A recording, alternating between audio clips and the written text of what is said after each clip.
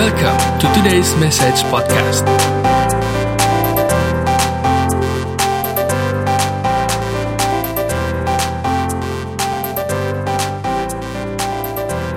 Apa kabar Bapak Ibu? Puji Tuhan, senang bisa menjumpai Anda kembali bersama saya Leonardo Sjiamsuri di dalam acara podcast. Saya masih berbicara mengenai kebiasaan, bagaimana membangun kebiasaan yang membawa saudara dan kita semua kepada kemajuan. Dan saya percaya semua orang mau mengalami kemajuan, mau mengalami keberhasilan. Amin, puji Tuhan. Saya berharap Anda semua dalam keadaan baik, semua dalam keadaan sehat dan dalam perlindungan Tuhan. Dimanapun Anda menyaksikan program ini, podcast ini, saya percaya Anda akan mendengar dan menyimak dengan baik, dan supaya semua apa yang disampaikan ini bisa berguna, bermanfaat buat Anda karena Anda mendengar dengan sepenuh hati. Baik, dan jauhkan gadget Anda yang lain, fokus dulu beberapa menit ke depan sehingga ini bisa bermanfaat buat saudara. Nah, kali ini saya akan bicara soal kebiasaan mengembangkan diri. Sebelumnya di episode sebelumnya saya sudah bicara mengenai kebiasaan proaktif, kebiasaan membangun manusia roh. Nah, hari ini saya akan bicara mengenai kebiasaan mengembangkan diri. Saudara, tahukah saudara diri saudara dan diri saya harus mengalami pengembangan dari waktu ke waktu. Tentu yang saya maksud pengembangan bukan bentuk badannya jadi besar, bukan itu yang saya maksud, tapi kapasitas di dalam cara berpikir, kecerdasan kita, pengetahuan kita, informasi yang kita dapat, kemampuan kita, keterampilan kita terus bertambah sehingga membuat kita semakin hari menjadi semakin efektif, semakin hari semakin berdampak dan sungguh menjadi orang yang punya kehidupan yang signifikan, yang bukan hanya cuma sekedar berhasil. Saudara, kenapa saya mau katakan ini penting buat saudara dan saya? Karena saya merasa begini, ketika seseorang berhenti belajar, maka dia akan berhenti berkarya. Dan saya percaya saudara, ketika dia berhenti berkarya, yang terjadi adalah kemunduran. Itu bukan cuma stagnasi, tapi kemunduran. The moment you stop learning, katanya, you stop growing. Anda akan berhenti bertumbuh sewaktu Anda berhenti belajar. Itu sebabnya saudara juga akan berhenti berkarya, tidak lagi akan berkarya dengan baik kalau Anda berhenti belajar. Kenapa? Karena keterbatasan kemampuan, pengetahuan dan seterusnya. Dan kalau sudah seperti itu, yang ada adalah kemunduran. Oleh karena itu saya sering katakan bahwa pengembangan diri saudara dan saya adalah proyek seumur hidup. Tidak peduli seberapa besar pencapaian kita yang sudah dicapai. Kita boleh saja sudah mencapai pencapaian yang baik, tapi tetap itu terus kita harus mengembangkan diri kita. Karena pada akhirnya saudara, yang menentukan bukan proyek-proyeknya. Maksud saya bukan karyanya semata, tapi ditentukan oleh diri kita. Karena kalau kita berkembang, maka apa yang kita kerjakan juga akan berkembang. Saudaraku yang dikasihi, itulah sebabnya kenapa yang namanya pengembangan diri adalah proyek seumur hidup saudara dan saya. Tidak pernah ada kemajuan tanpa pengembangan diri. Anda setuju saudara? Ya, tidak pernah ada kemajuan tanpa pengembangan diri. Saya melihat orang-orang yang mengalami progres, orang-orang yang berhasil adalah orang yang bersedia belajar mengembangkan dirinya. Sedemikian rupa sampai dia menjadi optimal dalam hidupnya, seperti yang memang sudah ditentukan.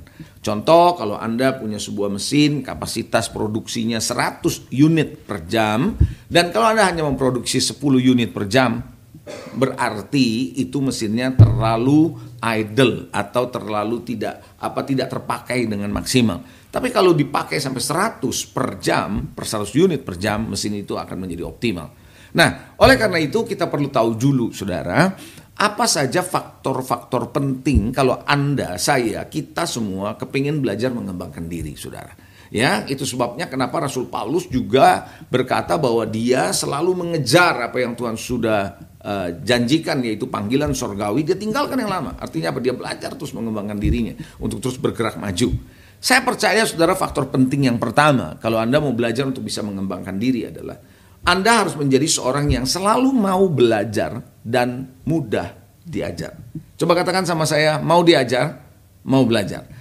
Saudara, ada dua hal yang berbeda loh. Orang mau belajar dengan mudah diajar. Enggak semua orang mudah diajar. Semua orang mungkin bisa dan mau belajar. Oh iya, orang bisa saja saudara ikut seminar-seminar, belajar sana-sini, baca buku dan seterusnya. Tapi ternyata ada orang yang tidak mudah untuk diajar.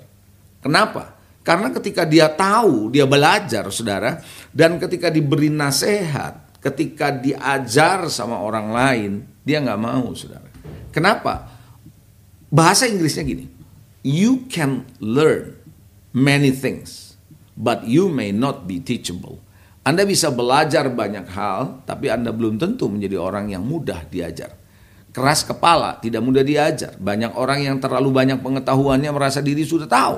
Makanya kenapa susah dinasihatin.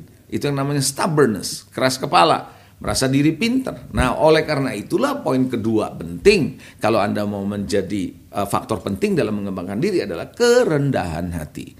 Anda nggak mungkin bisa menjadi orang yang mudah diajar kalau sombong. Nggak ada orang sombong gampang diajar, betul? Nah, kerendahan hati menariknya begini. Itu keputusan, itu pilihan. Mau sombong, mau rendah hati, pilihan saudara. Nah, jadi gini, tidak tergantung usia, tidak tergantung pendidikan, tidak tergantung kekayaan, saudara ya, tidak tergantung lagi saudara pengalaman hidup. Orang bisa saja kaya tapi rendah hati kok. Tapi sebaliknya ada juga orang yang miskin tapi sombong. Ada orang yang cerdas tapi rendah hati, tapi ada orang yang tidak begitu cerdas tapi sombongnya luar biasa, saudara. Nah, kenapa? Masalah hati. Kerendahan hati itu adalah pilihan. Dan yang berikutnya saya melihat faktor penting saudara untuk belajar bisa mengembangkan diri adalah menyadari keterbatasan kita masing-masing. Saya percaya saudara punya keterbatasan, saya juga punya keterbatasan. Gak semua orang bisa semuanya, hanya Tuhan yang bisa melakukan segala hal. Tapi kita gak bisa, kita punya keterbatasan. Nah, kita harus sadar keterbatasan kita apa, tapi kita juga mesti sadar bahwa orang lain punya kelebihan di bidang dan keterampilan yang sama dengan kita. Contoh, kalau Anda adalah seorang yang terampil dalam memasak misalnya, bidang memasak jago, Anda juga tetap punya keterbatasan. Karena nggak semua Anda tahu. Tapi Anda juga harus menyadari ada orang yang punya kelebihan dalam hal memasak. Nah, kalau Anda melihat ada orang punya kelebihan dalam hal memasak yang punya keterampilannya sama dengan saudara, Anda akan belajar dari dia. Tapi kalau kita nggak menyadari kita punya keterbatasan, kita pikir udah cukup, saya juga tahu, kita nggak akan berkembang, saudara. Jadi kalau Anda juga adalah seorang yang ahli berkomunikasi dan Anda tahu Anda punya keterbatasan tetap, dan ada orang-orang lain yang punya kelebihan yang Anda nggak punya dalam hal berkomunikasi, keterampilan berkomunikasi, Anda bisa belajar dan disitulah kita mengembangkan diri. Jadi pertama sadari, yang kedua sadari juga. Bahkan ini yang ketiga, sadari bahwa Anda punya keterbatasan dan orang lain punya kelebihan di bidang yang sama. Yang berikutnya yang keempat adalah kita harus mengikuti dan mempelajari hal yang sedang terjadi di sekitar. Kita harus Kita mesti aware gitu. Kita mesti sensitif, peka dengan apa yang terjadi di sekitar kita. Khususnya yang menyangkut bidang kita. Kalau Anda sebagai seorang yang bergerak di bidang teknologi, tentu Anda harus belajar apa yang sedang terjadi di teknologi di sekitar kita. Pengembangannya seperti apa supaya Anda tidak ketinggalan. Anda belajar begitu, saudara. Ya. Nah, ketika Anda menjadi seorang guru, Anda juga mesti tahu apa yang sedang terjadi dalam sistem pendidikan yang terjadi di sekitar. Anda harus bisa mempersiapkan diri. Kalau tidak, kita akan ketinggalan, saudara. Nah, lewat itu kita tahu, oh sistem pendidikan udah seperti ini, cara ngajar udah seperti ini, buku yang dipakai sudah berbeda. Maka Anda menjadi seorang guru yang mengikuti perkembangan yang ada di sekitar, belajar, Anda akan berkembang. Nah, hal berikutnya lagi, saudara, yang Anda perlu ketahui adalah Anda harus berani melangkah. Faktor penting untuk Anda bisa mengembangkan diri, Anda harus berani melangkah keluar dari zona nyaman. Nah, kata zona nyaman adalah udah biasa, udah enak, kondisi kayak gini, dan kita nggak mau keluar dari situ. Lama-lama kita menjadi orang yang seperti katak dalam tempurung. Ya gitu-gitu aja, muter-muter di situ aja. Karena itu zona nyaman kita. Dan berani melangkah keluar dari zona nyaman dan mau coba hal-hal baru yang belum pernah dilakukan sebelumnya. Banyak kan gini, aduh saya gak pernah sih, nanti saya takut gagal. Sebenarnya takut gagal itu banyak orang berpikir, oh dia rendah hati. Bukan rendah hati, sebenarnya ada kesombongan di situ. Karena dia nggak berani untuk mencoba karena takut dibilang gagal. Padahal saudara, gagal adalah bagian dari keberhasilan. Saya melihat saudara orang yang terus mencoba di tengah kegagalannya, ujungnya pasti berhasil. Ya. Dan yang berikutnya, menurut saya faktor penting dalam mengembangkan kita punya diri kita mau dikembangkan. Berikutnya faktor pentingnya adalah saudara dan saya harus terlibat dalam komunitas. Nah, saya perlu jelasin nih. Sekarang ini karena teknologi ya. Komunitas itu bisa lewat virtual. Kita bisa ikut member di mana subscribe di sana jadi anggota, tapi hanya sebagai virtual. Nggak salah sih memang. Nggak salah, bukannya berarti itu salah. Tidak, kita juga bisa belajar sesuatu dari sana. Tapi kalau kita punya komunitas yang on-site gitu ya, yang datang sama-sama gitu, maka kita bisa lihat cara kerja orang, kita bisa melihat bagaimana interaksi langsung dalam situasi dan suasana tertentu yang sedang terjadi. Nah, di situ Anda akan belajar. Belajar banyak dalam membangun hubungan, belajar di dalam berkomunikasi, belajar dalam berinteraksi dan seterusnya. Ya, itu adalah faktor penting dalam mengembangkan diri saudara yang saya lihat seperti itu. Nah, sekarang kita akan masuk di bagian berikutnya, di bagian kedua ini bagaimana saudara membangun kebiasaan untuk bisa mengembangkan diri saudara. Saudara siap untuk bisa belajar mengembangkan diri, kebiasaan mengembangkan diri? Ya, sekali lagi yang saya maksud mengembangkan diri bukan ke kanan dan ke kiri fisiknya, bukan itu yang saya maksud, tapi keterampilan saudara, kemampuan saudara, begitu ya saudara, kapasitas saudara, dan Anda bisa mengerjakan banyak hal yang jauh lebih efektif, lebih baik dan seterusnya. Ya, yang pertama, kalau Anda mau membangun kebiasaan untuk mengembangkan diri, jadilah seorang pembelajar. Orang yang suka belajar, tapi bukan cuma belajar, menyimak. Ada orang ya belajar tapi nggak nyimak. Artinya gini, nggak diperhatiin sungguh-sungguh. Belajar sih belajar, tapi numpang lewat gitu. Habis belajar lupa. Saya suka bilang begini di gereja, jangan sampai ya Anda mendengar khotbah hanya untuk dilupakan. Jangan sampai dengerin pengajaran hanya untuk dilupakan. Kenapa saya bilang begini? Tidak sedikit orang datang ke gereja, dengar khotbah, pulang dari gereja, hanya dalam kurun waktu beberapa jam saja, lupa lo khotbahnya. Sama sekali lupa. Artinya, kalaupun ingat cuma sedikit banget. Artinya apa? Dia belajar, bukannya nggak belajar. Hadir kok, dengar kok. Dan dia nggak ngantuk sih, enggak. Tapi lupa.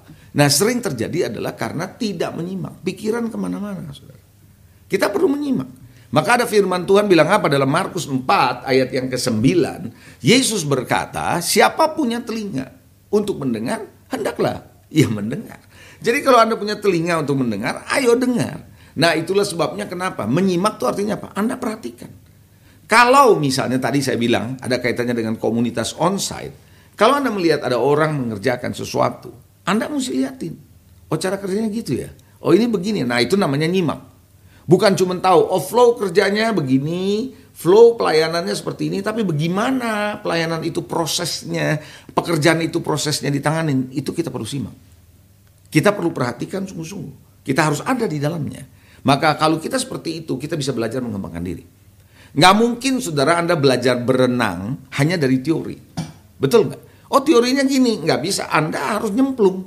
Nah, di situ artinya apa? Anda mengikuti instruksi yang ada sambil Anda latihan. Sepeda, naik sepeda juga sama. Nggak bisa cuma sekedar Anda tahu belajar doang. Belajarnya sih udah. Tapi Anda perlu praktek. Nah, menyimak itu sama seperti praktek. Jadi kenapa? Karena Anda akan praktekkan, makanya Anda simak. Gitu. Anda melihat dulu orang naik sepeda seperti apa. Anda lihat dulu berenang. Bukan cuma tahu teorinya. Bukan cuma belajar pengetahuannya doang. Nah, di saat itu makanya kenapa Anda butuh guru, Anda butuh mentor, Anda butuh coach. Kita butuh orang-orang di sekitar kita yang bisa mengajarkan kita, memberi contoh kepada kita, memberikan penjelasan kepada kita. Makanya kalau di perusahaan-perusahaan penting sekali yang namanya on the job training. On the job training. Jadi pelatihan-pelatihan langsung di tempat pekerjaan. Bukan cuma tahu pekerjaannya seperti apa, tapi dicemplungin di dalam departemen yang bersangkutan. Sehingga orang ini tahu pekerjaannya seperti apa. Nah, dia belajar, dia menyimak. Di situ dia berkembang. Belajar dan menyimak. Ya, itu adalah yang pertama, belajar dan menyimak. Makanya dulu waktu saya masih di bank, saudara, sebagai seorang trainee, bos saya suka ngajak saya tuh, kalau ketemu nasabah, saya diajak, saya nggak ngapa-ngapain, cuma dengerin bos saya ngobrol, coba kayaknya kan nggak ada artinya ya. Padahal enggak, saya dengerin bagaimana dia deal, bagaimana dia komunikasi, bagaimana dia bercandanya, dia ngomongnya gimana, dia mengatur intonasinya. Saya belajar dari situ. Nah, itu namanya saya belajar dan menyimak. Dan nanti setelah itu dia lepas saya praktekkan. Seperti itu, saudara. Ya, yang kedua, kalau kita mau mengembangkan diri, kebiasaan yang kita bangun adalah kita harus biasa untuk mengelola diri. Ada banyak orang bisa mengelola uang, bisa mengelola pekerjaan, which is good, wah, ya artinya bagus. Tapi pertanyaannya, bisa nggak kita mengelola diri sendiri? Nah, ada beberapa hal dalam hal pengelolaan diri yang perlu kita pelajari dan kita perlu perhatikan, saudara. Anda siap? Yang pertama adalah mengelola diri. Ini adalah poin kedua dari yang tadi saya bilang bagaimana membangun kebiasaan untuk mengembangkan diri ya. Jadi yang pertama adalah belajar dan menyimak. Yang kedua ini adalah mengelola diri. Nah, mengelola diri ada beberapa poin. Poin pertama adalah mengelola emosi. Saudara dan saya adalah manusia, bukan mesin. Jadi ada emosi kan? Ada emosi. Nah, itu sebabnya kita harus bisa belajar mengelola. Jangan membiarkan emosi itu dilampiaskan jadi habis. Dan malah maksudnya habis tuh, pokoknya kalau belum gua keluarin gua belum puas gitu. Dan ini yang bikin masalah. Makanya kenapa ada ayat firman Tuhan dalam Efesus pasal 4 ayat 26 bilang apa?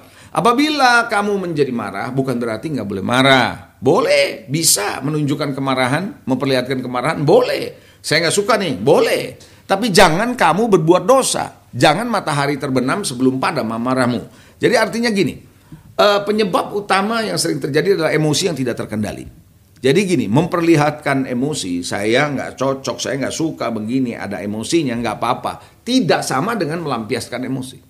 Memperlihatkan saya nggak suka, memperlihatkan saya emosi, dengan saya melampiaskan emosi saya adalah dua hal yang berbeda. Banyak orang melampiaskan emosi. Saudaraku yang dikasihi, saudara, kita perlu bisa memperlihatkan emosi kita, tanda ketidaksetujuan, tanda bahwa kita tidak puas dan sebagainya, silakan. Sepanjang kita tidak meluapkan amarah kita, melukai orang lain. Oke? Yang berikutnya yang kedua adalah mengelola waktu. Saudara dan saya harus belajar untuk bisa mengelola waktu. Setiap orang dikasih 24 jam yang sama, tapi bagaimana mengelola waktu akan menentukan hasil efektivitas kerja kita. Di dalam Kolose pasal 4 ayatnya yang kelima, firman Tuhan bilang apa? Hiduplah, katanya di dalam Kolose 4 ayat kelima, hiduplah dengan penuh hikmat terhadap orang luar, pergunakan waktu yang ada. Jadi Paulus mengatakan waktu yang ada kita harus pergunakan. Kita harus berani berkata tidak kalau waktu kita sudah terlalu mepet. Kecuali waktu kita senggang. Kalau ada orang minta bantuan, boleh. Kalau ada orang minta kita melakukan satu hal, silakan. Tapi kalau waktu kita jadi terbatas, kerjaan kita terbatas, jangan terus kita iakan. Maka kita nggak bisa kelola waktu dengan baik. Kita nggak akan mengembangkan diri. Yang ketiga, kita harus belajar untuk mengelola prioritas. Ini masih dalam mengelola diri ya. Jadi mengelola prioritas. Matius 6:33 bilang apa? Carilah dahulu kerajaan Allah dan kebenarannya. Coba katakan cari dulu. Artinya dahulukan. Artinya prioritaskan kerajaan Allah dan kebenarannya. Maka semuanya akan ditambahkan kepadamu. Apa yang Anda perlukan? Yang namanya makan, minum, pakai. Ini lagi bicara soal makan, minum, pakai. Kebutuhan sehari-hari. Tuhan bilang Tuhan akan tambahkan itu kok. Kalau kamu cari dulu Tuhan. Prioritaskan dia. Jadi prioritas yang salah akan menentukan, akan mempengaruhi waktu saudara, energi saudara, pikiran saudara ke arah yang salah. Karena prioritasnya salah. Kita harus punya prioritas yang benar. Nah, untuk itu mesti kita kelola. Ya, saya pernah mendengar bagaimana orang, kan sekarang lagi rame nih istilah healing, ya kan? Bahwa kita perlu healing nih, lagi stres, minum kopi aja dibilang healing, saudara. Nah, salah satu ternyata yang saya dengar bagaimana dalam hal kejiwaan untuk bisa menyelesaikan healing ini, stres ini, adalah harus tahu prioritas-prioritas, yang salah harus dibuang gitu. Dan ini benar, saudara. Kalau enggak kita jadi stres karena prioritasnya nggak dikelola dengan baik. Yang keempat, mengelola pikiran. Saudara tahu nggak pikiran kita bisa kemana-mana? Bisa salah, bisa bikin stres, yang nggak perlu dipikirin kita pikirin. Khawatir itu apa? Memikirkan yang sebenarnya belum tentu terjadi toh. Nah itu khawatir. Makanya Roma 12 ayat 2 Rasul Paulus bilang, janganlah kamu menjadi serupa dengan dunia ini. Tetapi berubahlah oleh pembaharuan budimu atau pembaharuan akal budimu, sehingga kamu dapat membedakan mana kehendak Allah yang baik, yang berkenan kepada Allah dan yang sempurna. Jadi kita perlu belajar, saudara, mengelola pikiran kita. Jangan dibiarkan kemana-mana. Jangan random pikiran kita ke sini, ke sana. Nah, dengar khotbah misalnya. Hal ini, makanya kenapa tadi saya bilang, jauhkan Anda punya gadget supaya pikiranmu fokus. Baru Anda bisa dapat. Baru Anda bisa ngerti ya. Musuh terbesar dari pemikiran yang baik itu kesibukan. Anda nggak mungkin bisa memikir dengan baik kalau Anda sibuk. Saudara, kesibukan tidak menandakan bahwa kita hebat, tidak. Kadang-kadang kesibukan bisa menunjukkan bahwa kita adalah orang yang tidak bisa ngelola diri kita dengan baik. Bukan karena kita bilang, wah hebat dia sibuk, belum tentu. Kesibukan tidak menggambarkan ke situ, bisa saja yang lain. Pemikiran 1 menit, artinya pemikiran yang berkualitas ya. 1 menit, diam, dengar, perhatikan sungguh-sungguh, renungkan baik-baik. Maka saya katakan pemikiran 1 menit seringkali lebih bernilai daripada 1 jam percakapan atau pekerjaan yang tidak terencana. Kerja tidak terencana, ngomong terus, ngobrol terus pekerjaan nggak terencana. Apa yang terjadi? Berantakan. Tapi cuma 1 menit. Ya mungkin Anda bilang terlalu ekstrim 1 menit. Oke lah 2 menit. Saudara, ketika Anda 2 menit atau 3 menit Anda berpikir, itu bisa menyelesaikan banyak hal sebenarnya. Kenapa? Karena Anda mulai mengerti yang mana yang harus dilakukan, yang mana tidak perlu. Yang mana harus didahulukan, mana yang nggak perlu. Oke? Nah berikutnya lagi saudara, apa yang masuk ke dalam pemikiran saudara dan pemikiran saya? Pada akhirnya memberikan kontribusi yang sesuai dengan itu. Apa yang masuk? Positif, maka itu juga akan pemikiran yang positif ini memberi kontribusi yang sesuai dengan itu. Pemikiran yang salah, kontribusinya pasti salah. Jadi kelola pikiran. Jadi nggak semua pemikiran yang berasal dari dunia khususnya Anda terima. Kadang-kadang Anda harus buang. Ingat, Anda adalah apa yang Anda pikirkan. Ya, sebagaimana manusia berpikir dalam hatinya, demikianlah ia. As he thinks in his mind, katanya di dalam kitab Amsal berkata, so is he. Sebagaimana orang berpikir dalam hatinya, demikianlah ia. Yang kelima, mengelola kata-kata. Tahukah saudara, kata-kata saudara bisa menjadi api yang membakar, tapi bisa juga yang menyejukkan. Amsal 25 ayat 11 bilang apa?